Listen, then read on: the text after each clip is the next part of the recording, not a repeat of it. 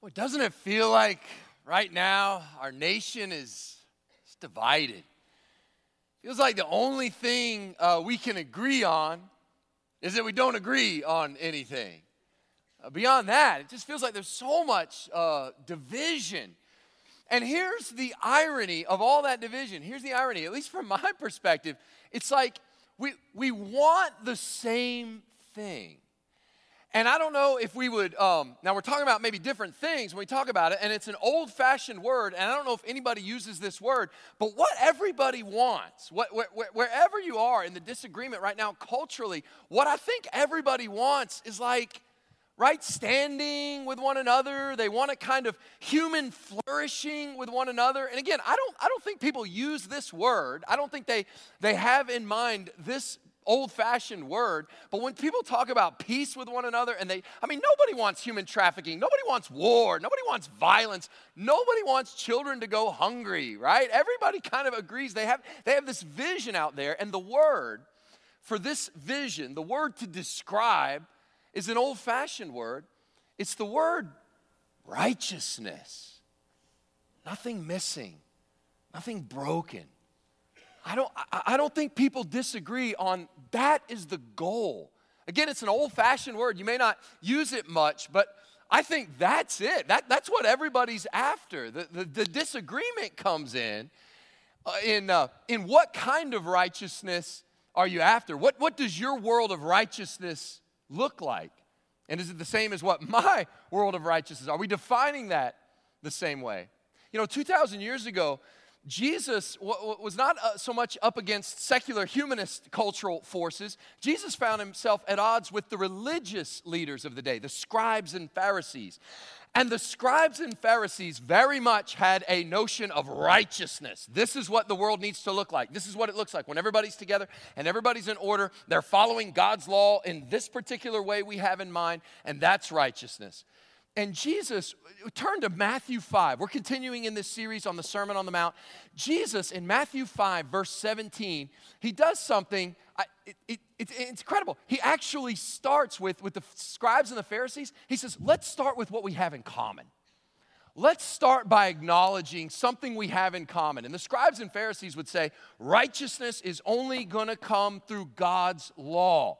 And Jesus is going to say, actually, I agree with you. So far, I agree with you. Now, your interpretation of God, you'll see we diverge pretty quickly. But just go to Matthew 5:17. Watch, Jesus begins. We looked at the Beatitudes last week. He starts the Sermon on the Mount. These are marks, evidences of a believer. And now he moves into this new section, and he begins with what he and the scribes and Pharisees actually agree on. Everybody got it? Scribes and Pharisees are like the religious leaders of the day. They had a very legalistic understanding of righteousness. And he says, look, verse 17, don't think, because the scribes and Pharisees are saying, well, Jesus doesn't really care about the law. He doesn't care about the Bible. Jesus says, whoa. Do not think that I have come to abolish the law or the prophets. I have not come to abolish them. So far, he said, we're on the same page. I didn't come to abolish. When he says law and the prophets, he means what we would call the Old Testament. For them, the Bible, the scriptures. He goes, I didn't come to abolish that. I came to fulfill it. That's an incredible statement. What he's saying is when I preached all the way through that Samuel series, when I preached through that Isaiah series, what did I say over and over again? The Old Testament, when you start to read the Bible and you start to study it, you start to realize it tells one story, start to finish. And the whole Old Testament is whispering the name of the one who is to come. The whole Old Testament is pointing to the one who is to come. It's pointing to Messiah. So like all that business about the sacrificial system. Take a spotless lamb to the temple. Have the high priest there offer that spotless lamb as an atonement, and that will cover for the sins. That was a pointing of the one who would come. And Jesus came as the spotless Lamb of God, as the once for all sacrificed forever. So now the Old Testament is now not abolished, it's fulfilled. We no longer need to offer those animals year after year in a temple. Why? He is the spotless lamb once and for all. We now no longer need a human high priest. Why? Because we have a great high priest in Jesus. He fulfilled the Old Testament. He fulfilled the law by obeying it perfectly, the heart of the law. How did he fulfill the prophets? How do you fulfill a prophet? You fulfill a prophet by fulfilling the prophecy. And Jesus fulfilled all the Old Testament prophecies about Messiah. So like when the prophet Micah said, Messiah will be born in Bethlehem. Jesus like, check. Born in Bethlehem. When Isaiah said, the virgin will conceive and give birth to a son, Jesus like, check, virgin birth. All through the Old Testament prophecies, Jesus fulfilled them. So he didn't come to abolish the law. They are completed in him. They're brought to their fulfillment in Jesus. He's saying it's about me. For truly, and he says, and I'm not going to stop till I fulfill every Old Testament prophecy. Look at verse 18. Truly I say to you, until heaven and earth pass away, not an iota, not a dot. These are the smallest little markings in the Hebrew alphabet. Not an iota, not a dot will pass from the law until all is accomplished. He's saying it's all going to be fulfilled in me. So don't think that I've come to abolish the law. No. In fact, verse 19, therefore, whoever relaxes one of the least of these commandments and teaches others to do the same will be called least in the kingdom of heaven, but whoever does them and teaches them will be called great in the kingdom of heaven. Now that to me is amazing. He is able to look thousands of years before it happens. He is able to anticipate secular humanism. He is able to anticipate secularism. In other words, there are many today, right? Back then it was the scribes and Pharisees, but there are many today who would say the problem is actually with all you religious people, all you Christians. And the problem is y'all have we need to get rid of God, get rid of God's laws altogether. And now if we have a world free from all that, we'll be better off. And Jesus says, no, there's no way around it. No, you don't get righteousness that way. But I just want to point out, that is a cultural narrative right now. The problem is, you guys are being too judgmental. As long as it's a world where you're not hurting anybody, and as long as you're tolerant of whatever everybody else, and as long as there's consent and whatever other, few rules there are, as long as that, all this needs to go out the window. You can achieve the righteousness, they would say, by junking the whole idea of righteousness altogether. Jesus says, no, you can't get around it. No. No, the way to righteousness is from God. It is God. It is His word, His law. But here's verse 20. And this verse is the key verse, and the whole message hangs on this verse. Both my sermon and Jesus' Sermon on the Mount hang on this verse. For I tell you, unless your righteousness, unless your vision of what the little kingdom you want to build, whatever you imagine as the good life, unless your righteousness exceeds that of the scribes and Pharisees, and we have our own modern day version of scribes and Pharisees, I think, that unless your righteousness exceeds that of the scribes and Pharisees, you will never enter the kingdom of heaven. That's incredible. He's saying the scribes and Pharisees have a vision for a type of righteousness that their systems of religious rules can produce. And Jesus is saying, I'm here with a whole new reality, a whole new way to look at this.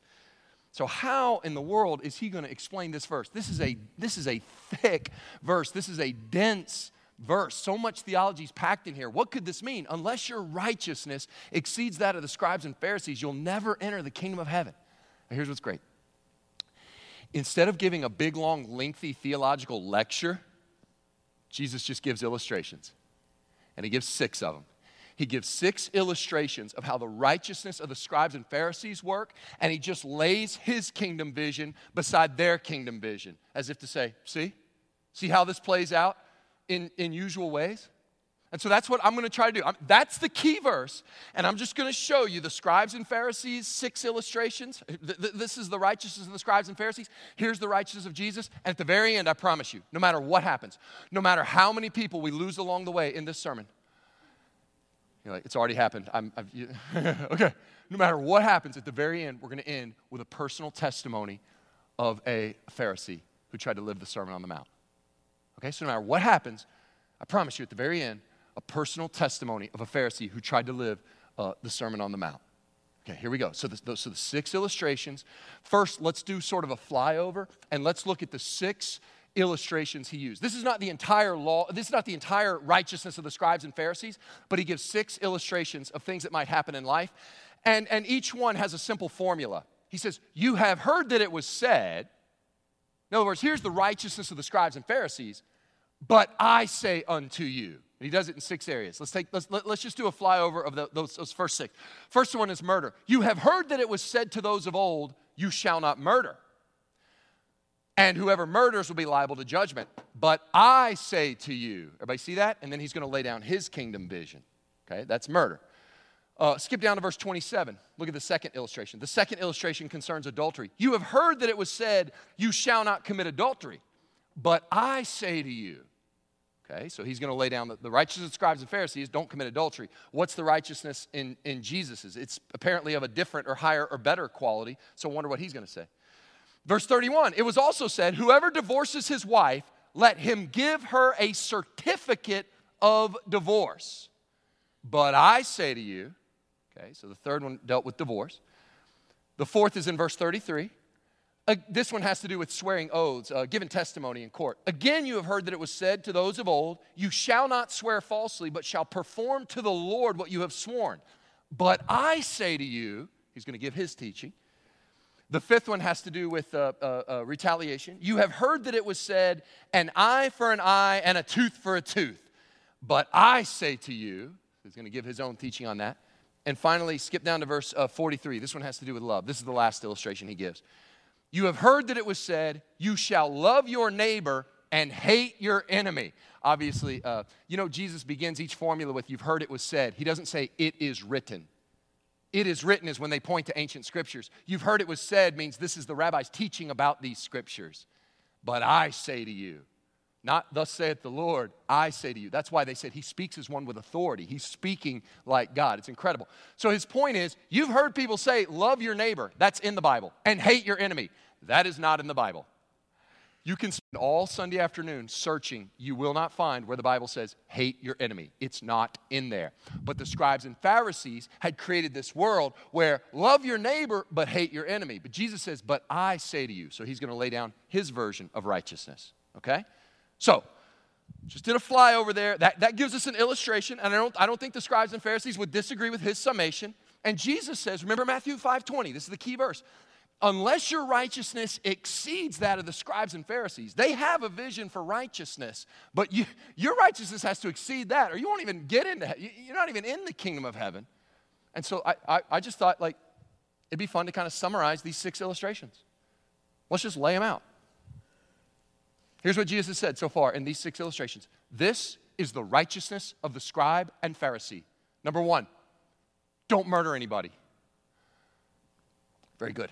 Number 2, don't commit the act of adultery. All the Pharisees were concerned about was an external righteousness. As long as you don't sleep with somebody that's not your spouse, anything else, but that. Don't commit the act of adultery, you're good to go. Number 3, divorce anyone you want at any time for any reason, but fill out the proper paperwork. That's the law of the scribes and Pharisees. That's the righteousness of the scribes and Pharisees. Number 4, tell the truth every time you take an oath invoking God's name. If you didn't invoke God's name, meh. But if you ever, swear on God's name, then you have to tell the truth. Number 5, you may retaliate, but y'all, only to get even. Good. And number 6, love certain people. Good. Have I in any way misrepresented the righteousness of the scribes and Pharisees? I don't think I have. That's it. So I don't want to assume anything here. Let me start at the very most basic level. Jesus said in Matthew 5:20, you need a righteousness that exceeds the righteousness of the scribes and Pharisees. And the first thing I want to point out is, Jesus is right. That is righteousness? If that's right, you read that. Some of you even laughed when I read the list because you've been walking with Jesus. Some of you have been walking in the Jesus way so long that you've forgotten how laughable a legalistic righteousness is. But there are a lot of people who still very much live in a legalistic righteousness. It's not laughable at all. It would say, yeah, those are the laws. Jesus is saying, whoa. If that's righteousness, if that's what it takes to get into heaven, what kind of heaven would you have? If that's it, you need a righteousness that exceeds the righteousness of the scribes and Pharisees. Their vision for a righteousness, I'm just pointing out what Jesus is saying. That's pretty flimsy. That's pretty lousy. That's pretty pathetic as a righteousness of the scribes and Pharisees. And there's no way you can read the Old Testament and say, yes, that's the heartbeat of God's law. That's what he wants for human flourishing. You'd be like, no, I think it's a little higher than that. I think they got to this point. You say, well, how did they get here? I think over time they did what many of us would do. They looked at the law of God. They saw that the standard was so high and they couldn't meet it. So in order to meet the law of God, instead of leveling up, they just sort of did what we all do. They sort of lower the standard to make it something that was achievable. That's why it's shocking. But when you read in the New Testament, certain Pharisees will describe them following the law. They followed the law. They'll describe themselves as blameless. Flawless, perfect. I was blameless. Well, if that's the righteousness, if that's the standard, like, you could be blameless. You could totally, if that's all it is an external righteousness, sort of check all those boxes, you could do it. Not to put too fine a point on it, but like right here in this room right now. According to what Jesus says is the righteousness of the scribes and Pharisees, most of y'all are like 100%. You are right now sitting here blameless. As for the righteousness of the scribes and Pharisees. Number one, don't murder anybody. Most of you, check. Well, I don't want to assume. Most of y'all. Number two, as long as you've not committed the act of adultery, says nothing in here about lust, says nothing in here about, trying really hard to be a faithful spouse. As long as you've never slept with somebody that's not your spouse, check. See? Number three, divorce. Check or check. If you've never been divorced, check. If you have been divorced, did you fill out paperwork? Check. I mean, I'm not kidding. This is the righteousness of scribes and Pharisees. Number four, have you ever in a court of law perjured yourself? Have you ever, I swear and then somehow invoke the name of God and the next words out of your mouth were a lie? You're like, not only have I not done that, I've never even been in that situation. Then check. Dude, you're 4 out of 6 right now. If you were a free throw shooter, look. No, number 5, you may retaliate. Now, guys, I'm going to get you on this one. Have any of you ever retaliated? Well, yeah. But was it only to get even? Check. You better believe it, preacher. Check. Why? Because that's the only reason anybody does anything. It's just to get even. It's them, right? And have you guys loved? Well, certain people? Check. You got it. Congratulations. You have just achieved the righteousness of the scribes and Pharisees. The reason that's not very satisfying, of course, is you look at that and you go, well, I don't really want to rejoice. Why? You'd say, well, preacher, there's a lot of problems with that.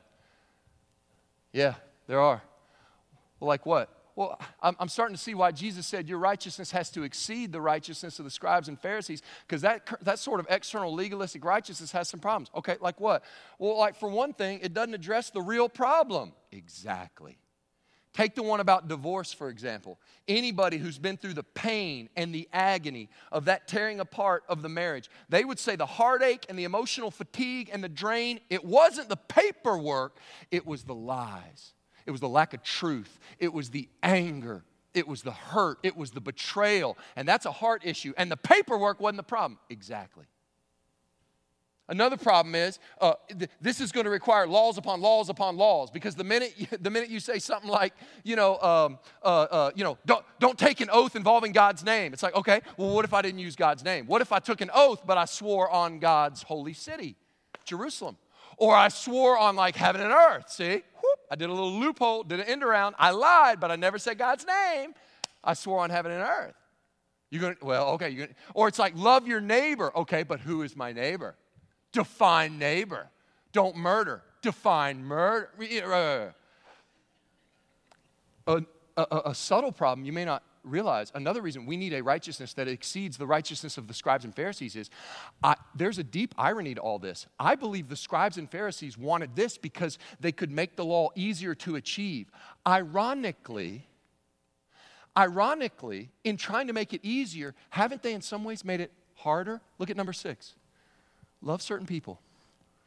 Love your neighbor, hate your enemy. So they tried to make that easier. Everybody can do that. Here's the irony. Once you allow that certain people can be hated, once you allow for the fact that there can be hatred in your heart for somebody and anger and hatred, now, number one, it's just a little bit tougher. Now people are more likely to murder. And then after they murder, they go on a trial, and to save their own skin, they're more likely to swear an oath and break it. Ironically, to make it easier, they've actually made the law harder. Jesus is willing to deal with the heart. The Pharisees are all about external righteousness. Tear down this cobweb of sin. Tear down this cobweb of sin. Tear down this cobweb. All these spider webs of sin. When will I ever be able to tear them all down? Jesus is like, just kill the spider, man. Spend your whole life trying to match up to these external righteousness. There's a better way. But here's the deal. We need a better way. I hope the groundwork is sufficiently laid. We need a righteousness that exceeds the righteousness of the scribes and Pharisees. That is not a vision for a preferred future any of us want. That's enough righteousness maybe to keep inmates in a prison, to keep them from killing each other. But that's not the righteousness we want. We want families, human families flourishing together in love, not just a bunch of prisoners separated by legalism. So how can we get that? How can we get that shalom, that perfect peace, that righteousness? Is there a better way? And that's where Jesus says, well, that's what this sermon's about. But it's going to blow your mind. Prepare yourself. Here's why.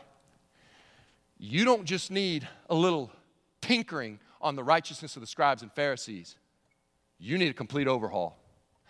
My kingdom is not going to look anything like. There's going to be a few things that are going to carry over, but I'm telling you now, it's going to shock you, it's going to outrage you, it's going to startle you. You're going to fight against this because I'm telling you, my kingdom is so radically different. You're going to listen to what I have to say in the Sermon on the Mount and you go, well, that sounds like it's from another world. Exactly. My kingdom is not of this world. It's going to blow your mind. This is the illustration I thought of this week. I hope it'll help. I don't know. But when the Sermon on the Mount, when Jesus knew, when he presents his righteousness, all everybody knows are the cultural narratives of their day, whether it's scribes and Pharisees or secularism. You know, you do you, don't be a jerk, be tolerant of everybody, have a good life. Like, that's still the cultural narrative. And Jesus is saying, my kingdom is so radically different that there's a lot of stuff you won't even understand until you're in my kingdom. Here's the illustration I thought of. I hope it helps. It helps me. It may help you. When Jesus preached the Sermon on the Mount, for someone who's not yet saved, for someone who's not yet born again, it would be like trying to explain to a caterpillar how that caterpillar has to make a 2,500 mile, 2,500 mile journey of migration in order to reproduce and lay eggs.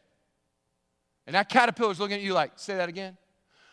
2,500 miles from your home in central Minnesota to central Mexico. That's the migration. You are a monarch butterfly caterpillar, and you have to make a 2,500-mile journey. And that caterpillar's like, I don't know if I can do that. I got a lot of legs, but they can't go that far.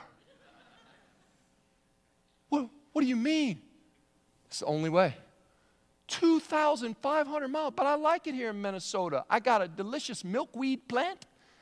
And I eat it, and it's everything I know. It's everything I've known. And you're telling me I got to make it 2,500 miles as a caterpillar? Well, I said you got to make it 2,500 miles, but your vision needs to exceed your caterpillar thinking. I can't make it 2,500 miles. Well, what am I going to do? How am I going to get there? I'll never get there. And the Pharisees swoop in and go, well, all right, you really don't have to go 2,500 miles. Jesus says, nope, you got to make it all 2,500 miles. And the caterpillar's going, how's this going to happen? Jesus says, well, let me give you a whole new vision, caterpillar. You're not going to believe this, but one day, you're going to take a nap. And there's this thing called a cocoon. And you're going to wake up out of this cocoon one day, and you're going to go, no way. No way. What just happened? Yeah, you got to make a 2,500 mile. Well, now I can make. Exactly. It's almost like you got to be born again. It's like you got to be born in a whole new, different way. It's like caterpillar thinking won't get you. This is a whole new kingdom. And what Jesus is about to say is going to make sense to those who understand. I've got to scrap this whole system of thinking of my own righteousness, and I've got to be found in him. I need a whole new righteousness. Jesus, what does your kingdom look like? What does your righteousness look like? Well, I'll tell you, let's go back through those examples. Nothing's more basic than human life than murder, so let's start with murder. You've heard it said, verse 21, you shall not murder, and whoever murders be liable to judgment. But I say to you, that everyone who is angry with his brother will be liable to judgment, and whoever insults his brother will be liable to the council, and whoever says, you fool, will be liable to the hell of fire. See, you've been told your whole life, follow the law and just avoid murdering. He says, but where do you think murder comes from? Every murder starts out as a little bitty anger seed. And when the anger grows, what do you think is the natural consequence? So in my kingdom, he says, I didn't come to deal with the murder, the end result. I came to eradicate that seed. I came to deal with it at a heart level. I'm going to put a new heart in you such that not only will you not murder, you won't even be the kind of person that would ever think about murdering. Why? Because we're killing it at the seed level. We're dealing with hearts. And Jesus is saying, only I can deal with your heart. You got to be born again. And someone who's born again, someone who's living by the power of the Spirit, Jesus is saying, in my kingdom, I got people born by grace. It would never even cross their mind to murder. He says, in fact, let me give you a couple illustrations of how crazy my kingdom people are. Let me tell you about what my people do. Imagine they're at their offering. Imagine they've traveled a week to get to Jerusalem, and they've somehow corralled this cow as their live offering. They finally paid all this money. They've made it to the altar. They've traveled a week to get here. He says, here's how crazy my people are. If they realize in that moment that they've hurt somebody and they can go make it right, watch. He says, if you're offering your gift at the altar and there remember your brother has something against you, leave your gift there before the altar and go. First be reconciled to your brother, then come offer your gift.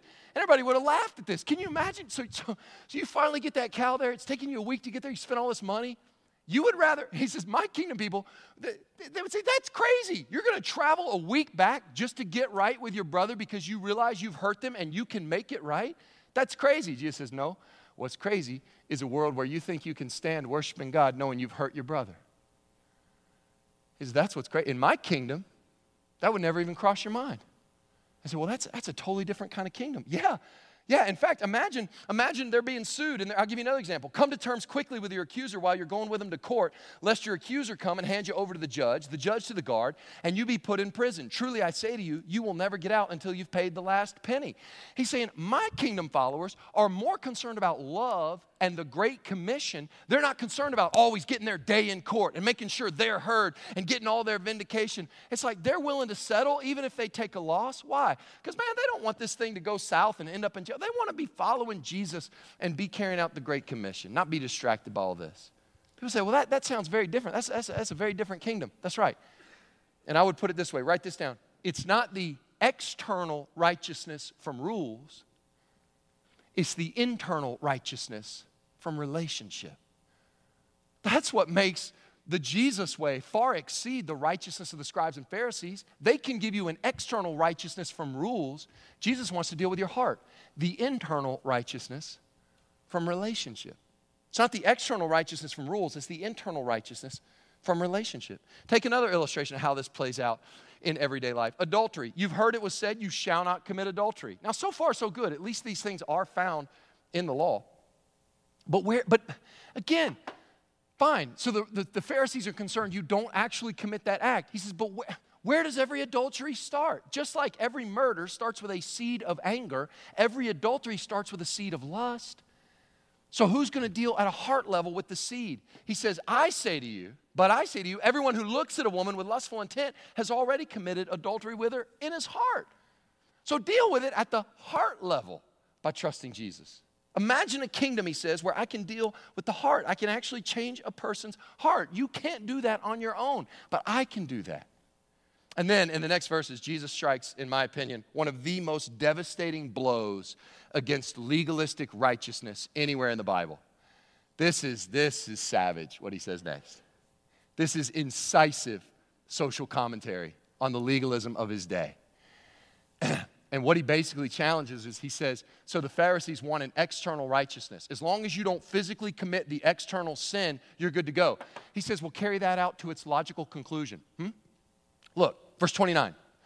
If your right eye causes you to sin, I mean, if that's the problem, external compliance to the law, if your right eye causes you to sin, tear it out, throw it away. It's better that you lose one of your members than your whole body be thrown into hell. And if your right hand causes you to sin, cut it off and throw it away. For it's better that you lose one of your members than your whole body go into hell. Now, Jesus is not here prescribing self-mutilation.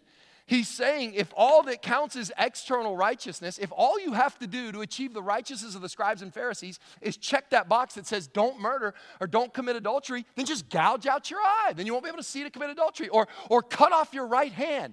Then you'll be incapacitated in such a way that you won't be able to commit murder. If all you have to do is external righteousness, just keep self-mutilation. Keep chopping off body parts and gouging out eyes so that you can never commit any of these sins. And if you do that long enough, you'll just roll right into heaven, a mutilated stump.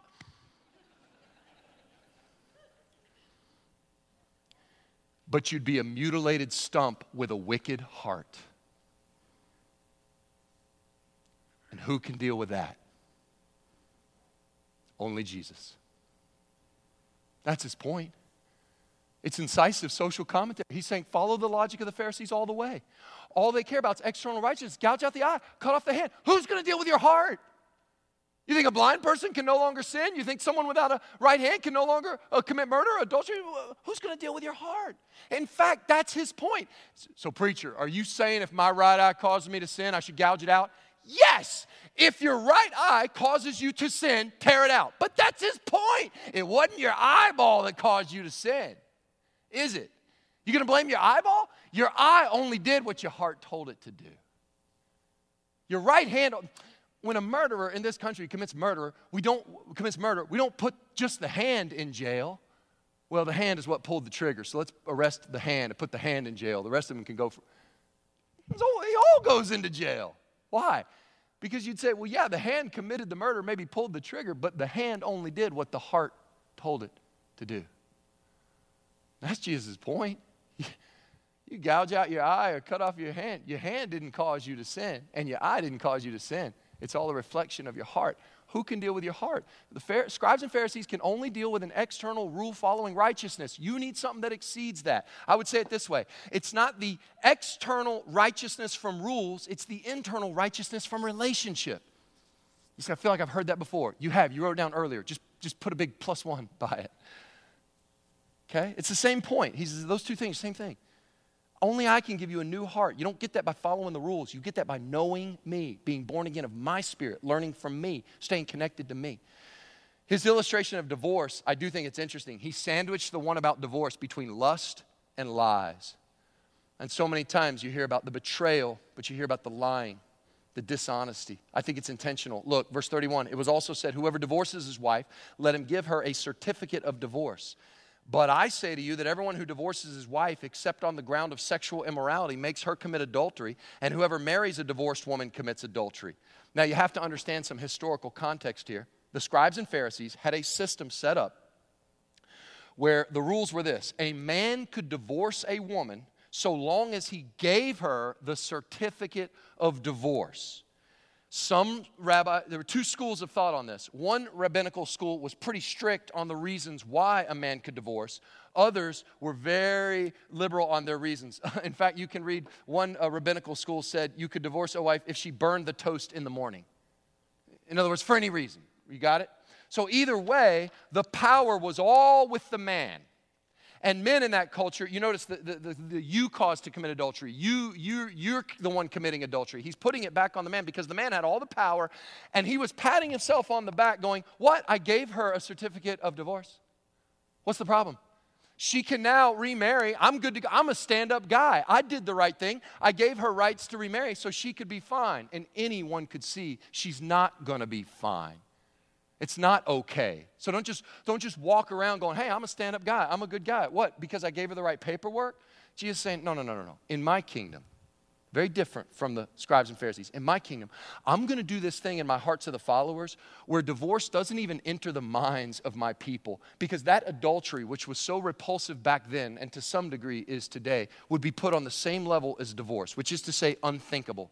I'm going to have my people in such a way that they're going to not have that seed of anger. They're not going to have that seed of lust. I'm going to, over time, I'm going to sanctify that. I'm going to work that out of them.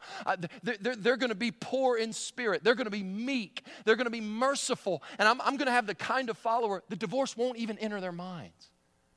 They'll follow this rule, not because of some external righteousness, but because God is changing their heart.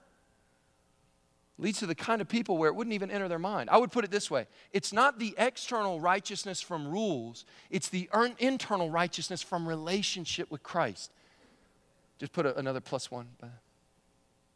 He moves on to oaths. Again, you've heard that it was said to those of old, you shall not swear falsely, but shall perform to the Lord what you've sworn. Again, the historical context I've mentioned. Like today in a court of law, hand on a Bible. I don't know if they still do that, but the tradition, hand on a stack of Bibles. I swear to tell, that kind of thing. It's like, whoa. Basically, what they would do is they would say, if you swear invoking God's name, you have to tell the truth. So you can get around it by just swearing like on Jerusalem or on heaven and earth. And Jesus is like, no. I say to you, don't take an oath at all, either by heaven. So those of you that are swearing by heaven, he's like, who do you think? That's the throne of God. Or by the earth, for it's his footstool. Or by Jerusalem, for it's the city of the great king. And if you're like, well, then I'll just swear on my own head. He's like, who do you think made your head? Don't take an oath by your head, for you cannot make one hair white or black. In my kingdom, you don't have to constantly look for loopholes, man. You're thinking like a caterpillar. You're thinking scribe and Pharisee righteousness. When it comes to dishonesty and lies, in the Jesus way, in the Jesus kingdom, what I'm doing in people's hearts, I know this sounds revolutionary. You ready for this? In the Jesus way, you can just tell the truth. What a concept. You don't need to take an oath at all to make you tell the truth. You just tell the truth. Verse 37, let your yes be yes, and your no be no. Simply let what you say be simply yes or no. Anything more than this comes from evil. You can just tell the truth. Can you imagine a kingdom, a world marked by people with simple honesty? That's exactly what he came to establish. It's not the external righteousness from rules. It's the internal righteousness from relationship. What about retaliation? You notice in a pattern here, we're getting further and further divergent from the way the scribes and Pharisees envision righteousness to the Jesus way. And Jesus is getting more and more radical. You want to see a radical difference? This is a good one right here, this retaliation. This is a good one for Coleman, Alabama. Because everybody here is so nice. Now, hear me out. It's like everybody wants the same thing.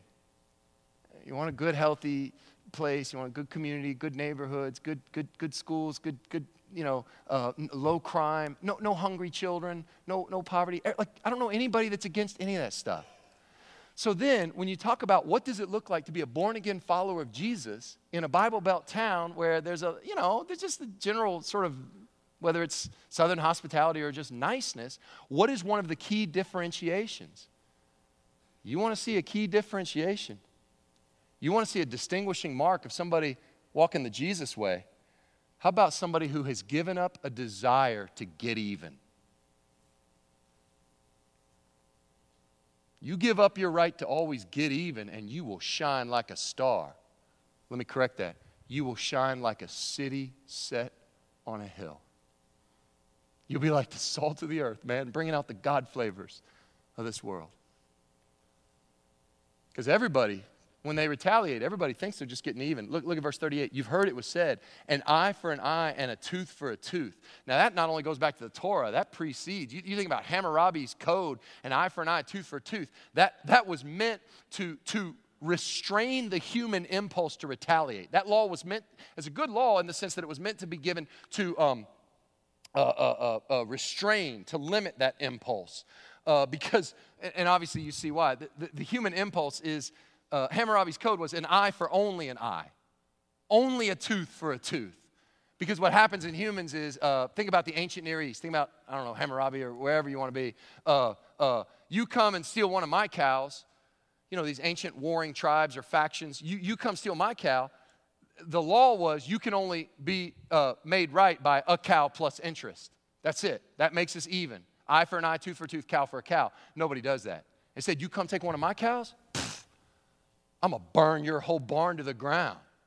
And then what? You burn my barn to the ground?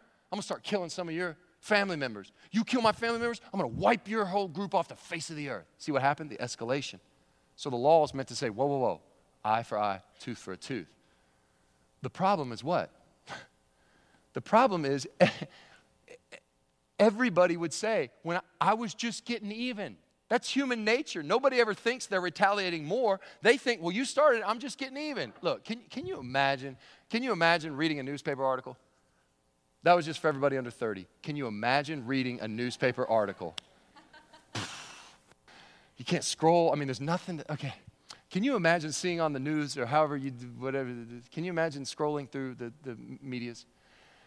Can you imagine a press conference? Take any, it doesn't matter who, Israel, Palestine, Russia, Ukraine, whoever's fighting right now, Israel, Palestine. Can you imagine a missile strike? 6 missiles hit and they destroy this neighborhood and there's a hospital and there's all this terrible tragedy or whatever. Can you imagine the people who were hit? Can you imagine them stepping up the press conference? Can you imagine them saying, as you know, we were just hit with this missile strike, and I just want everybody to know, we deserve that. That makes us even. That was for what we did. It's cool. Now we're even. They had a right to do it, and that's on us. Our bad. No, you can't imagine that. That's insane. Nobody ever does that. What do? You can expect retaliation. You can get, why? Because now we have to get even. Nobody ever says, wait, at some point we were uneven, right? No, there's no even. All I'm doing is get back. You will never come across, your toddlers are never going to be like, to answer your question, Dad, I started it. Unprovoked, it was me. I started it. Punish only me. Never going to happen. If that happens, he's plotting something. He's playing chess when you're playing checkers. He's working an angle. You understand? It's even a darker evil at that point. You understand? So everybody thinks, no, they started. He did it. It was them. I did that only because they did this. So Jesus says, all right. Imagine a kingdom, imagine a world where instead of inserting evil back into the world, it was absorbed. And everybody hears that and they go, that sounds awesome. Jesus says, don't say it sounds awesome until you're willing to count the cost of what that would look like. I'm imagining a kingdom so radical that evil is not reinserted in the world, but my followers are going to be the kind of followers, it's going to be like nothing you've ever seen. It will look shocking. I can tell you what it looks like, not to reinsert evil in the world, but just to absorb it. But I'm warning you right now, it's going to shock you. It's going to shock you, and 2,000 years from now, if I don't return, there's going to be a place called Coleman, Alabama, and they're still going to be preaching about this, and it's going to shock them too. It has offended every culture since the first time it was preached. But you can't deny it. This is what it would look like, to not reinsert evil in the world, but to absorb it, that it could be done away with. I can show you what it would look like. You're going to rage against it. You're going to look for a loophole. But I can show you what it would look like. Here's what it looks like in my kingdom. Only butterflies will understand this. Caterpillars won't get it. But I say to you, do not resist the one who's evil. But if anyone slaps you on the right cheek, turn to him the other also. And if anyone would sue you and take your tunic, let him have your cloak as well. And if anyone forces you to go 1 mile, go with him 2 miles. Give to the one who begs from you, and do not refuse the one who would borrow from you. Wait, what? Jesus, are you saying the only way for evil not to be recirculated into the world is that it must be absorbed? Yep. That's from another world. I know, little caterpillar. I know you can't imagine that. But many of you can, can't you? To everyone who's been born again, there's something about that we can't shake. And there's something that is happening inside of our hearts, that God is working in our hearts. Even when we read that, and even when we don't understand it, and even when we rage against it, we can't deny He's right. That would work. That would absorb evil. I don't know who can pay that cost. I don't have all the ins and outs of that. I don't know. But it's like the first instinct for a Christian over time is no longer to get even, it's to love. That's radical stuff. Jesus is saying, well, the Pharisees want to talk radical. They say, look, we have a law where pretty much everybody except the extreme cases can get in. Jesus says, well, then why can't I have a kingdom where my followers will do extreme things? Stuff the world won't be used to seeing. Why? Because it's not the external righteousness from rules. It's the internal righteousness from relationship. Last one. You have heard that it was said, you shall love your neighbor and hate your enemy. That's not in the Bible. The Pharisees added that, but again, Jesus is saying that's the only way they know how to handle something like love. You've heard it was said, love your neighbor, hate your enemy. But I say to you, love your enemies. It's funny, Jesus never said you won't have an enemy as one of his followers. He even says in the Beatitudes, blessed are you when men persecute you. He doesn't say you can't have an enemy. He says, here's what to do with an enemy. Love them. Pray for those who persecute you, so that you may be sons of your Father who is in heaven. For he makes his sun rise on the evil and on the good. He sends rain on the just and on the unjust. For if you love those who love you, what reward do you have? Do not even the tax collectors do the same? And if you greet only your brothers, what more are you doing than others? Do not even the Gentiles do the same?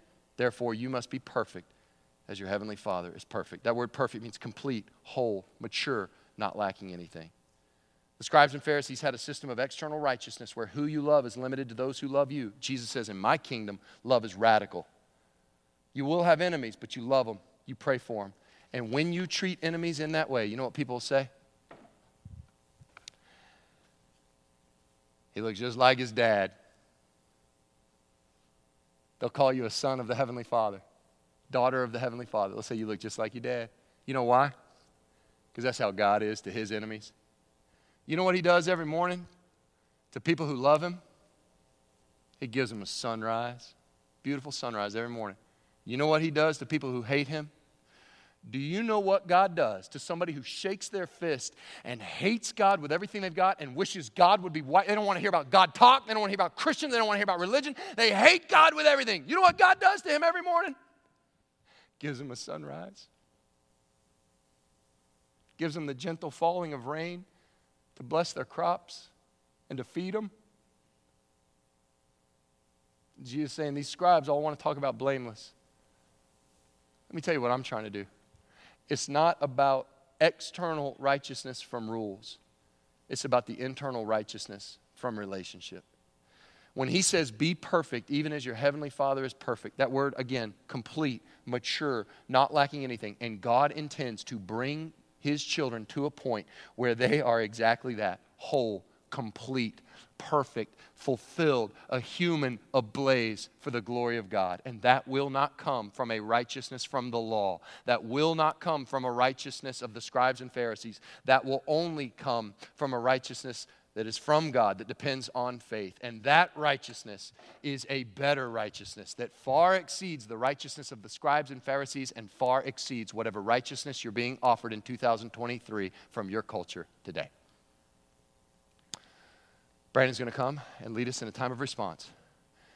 A long time ago, I promised you a personal testimony of a Pharisee. I can't prove that he was quoting Matthew 5:20, but it's my hunch. There was a Pharisee who got saved. You can just write this down. You can read his testimony in Philippians chapter 3. He says, look, if anybody... I myself have reason for confidence in the flesh also. If anyone else thinks he has reason for confidence in the flesh, I've got more. Circumcised on the 8th day, of the people of Israel, of the tribe of Benjamin, Hebrew of Hebrews, as to the law, a Pharisee. As to zeal, a persecutor of the church. Here it is. As to righteousness under the law, blameless. These are the words of the Apostle Paul. Murder, check, never murdered. Never committed adultery, check. Never divorced, but if I did, I gave a certificate. Check, never divorced, always gave a certificate. Never took an oath, perjured myself by using God's name. Check. Never retaliated. Well, when I did, I only to get even. Check. Under the law, blameless. Blameless. Loved, I loved my neighbors. Was trained to hate those against us. I was blameless. And then, like that, he's talking about Matthew 5:20. He's saying, I had a righteousness of the scribes and Pharisees, and I was good at it. I was blameless. Oh, but then, y'all, then I took a nap. I had this God did something, y'all. He found me. The risen Lord Jesus found me. And now, whatever gain I had, I counted as loss for the sake of Christ. Indeed, I count everything as loss because of the surpassing knowledge of the surpassing value of knowing Christ Jesus, my Lord. For his sake, I have suffered the loss of all things and consider them rubbish, that I may gain Christ, watch this, and be found in him, not having a righteousness of my own, which is through the law, but that which comes through faith in Christ, the righteousness from God that depends on faith. That's Matthew 5:20. That's it. He's saying, this is the righteousness I now have. And so now, what's left? I just want to know him. I want to know him, that I may know him in the power of his resurrection, and may share in his sufferings, becoming like him in his death. Because if you go from caterpillar to butterfly, that's like a death. I mean, to be born again, it costs you everything to be a Jesus follower. There's no either or. It's like if you're going to be all in on this kingdom, you got to be all in. That may cost everything. And Paul says, I would pay it if by any means possible I may attain the resurrection from the dead.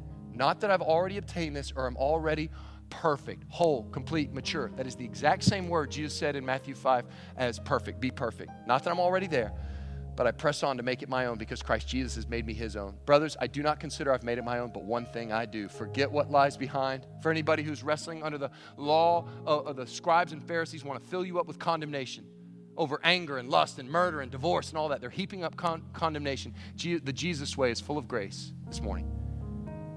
Forget what lies behind. Strain forward to what lies ahead. Press on toward the goal of the prize of the upward call of God in Christ Jesus. Let those who are perfect think this way. Same exact word. He translates it mature there. There's an irony. The more mature you get, the less you think you're perfect. And if anything you think otherwise, God will reveal it. Just let us hold true to what we've attained. This week, live out the Sermon on the Mount, not because of external box checking, but because you are so closely united to your Lord Jesus. Get to know him more and more and live from that love relationship, and that internal righteousness will have you living this week in the Jesus way. Let's pray. God, grant to us an understanding of the Sermon on the Mount. Grant to us at a heart level, Lord, that we would not be satisfied with external compliance to rules, but with a heart that loves you, with a heart that's growing more and more being made and fashioned and shaped into your image. And God, thank you for your revolutionary new kingdom. Thank you, God. And I pray more and more of your kingdom would come and your will would be done on this earth, just like it's done in heaven. Until that day that heaven meets earth, Lord, we long for your return. I pray that. If anyone here doesn't know you, let today be that day where they cross over from darkness to light. In Jesus' name, amen.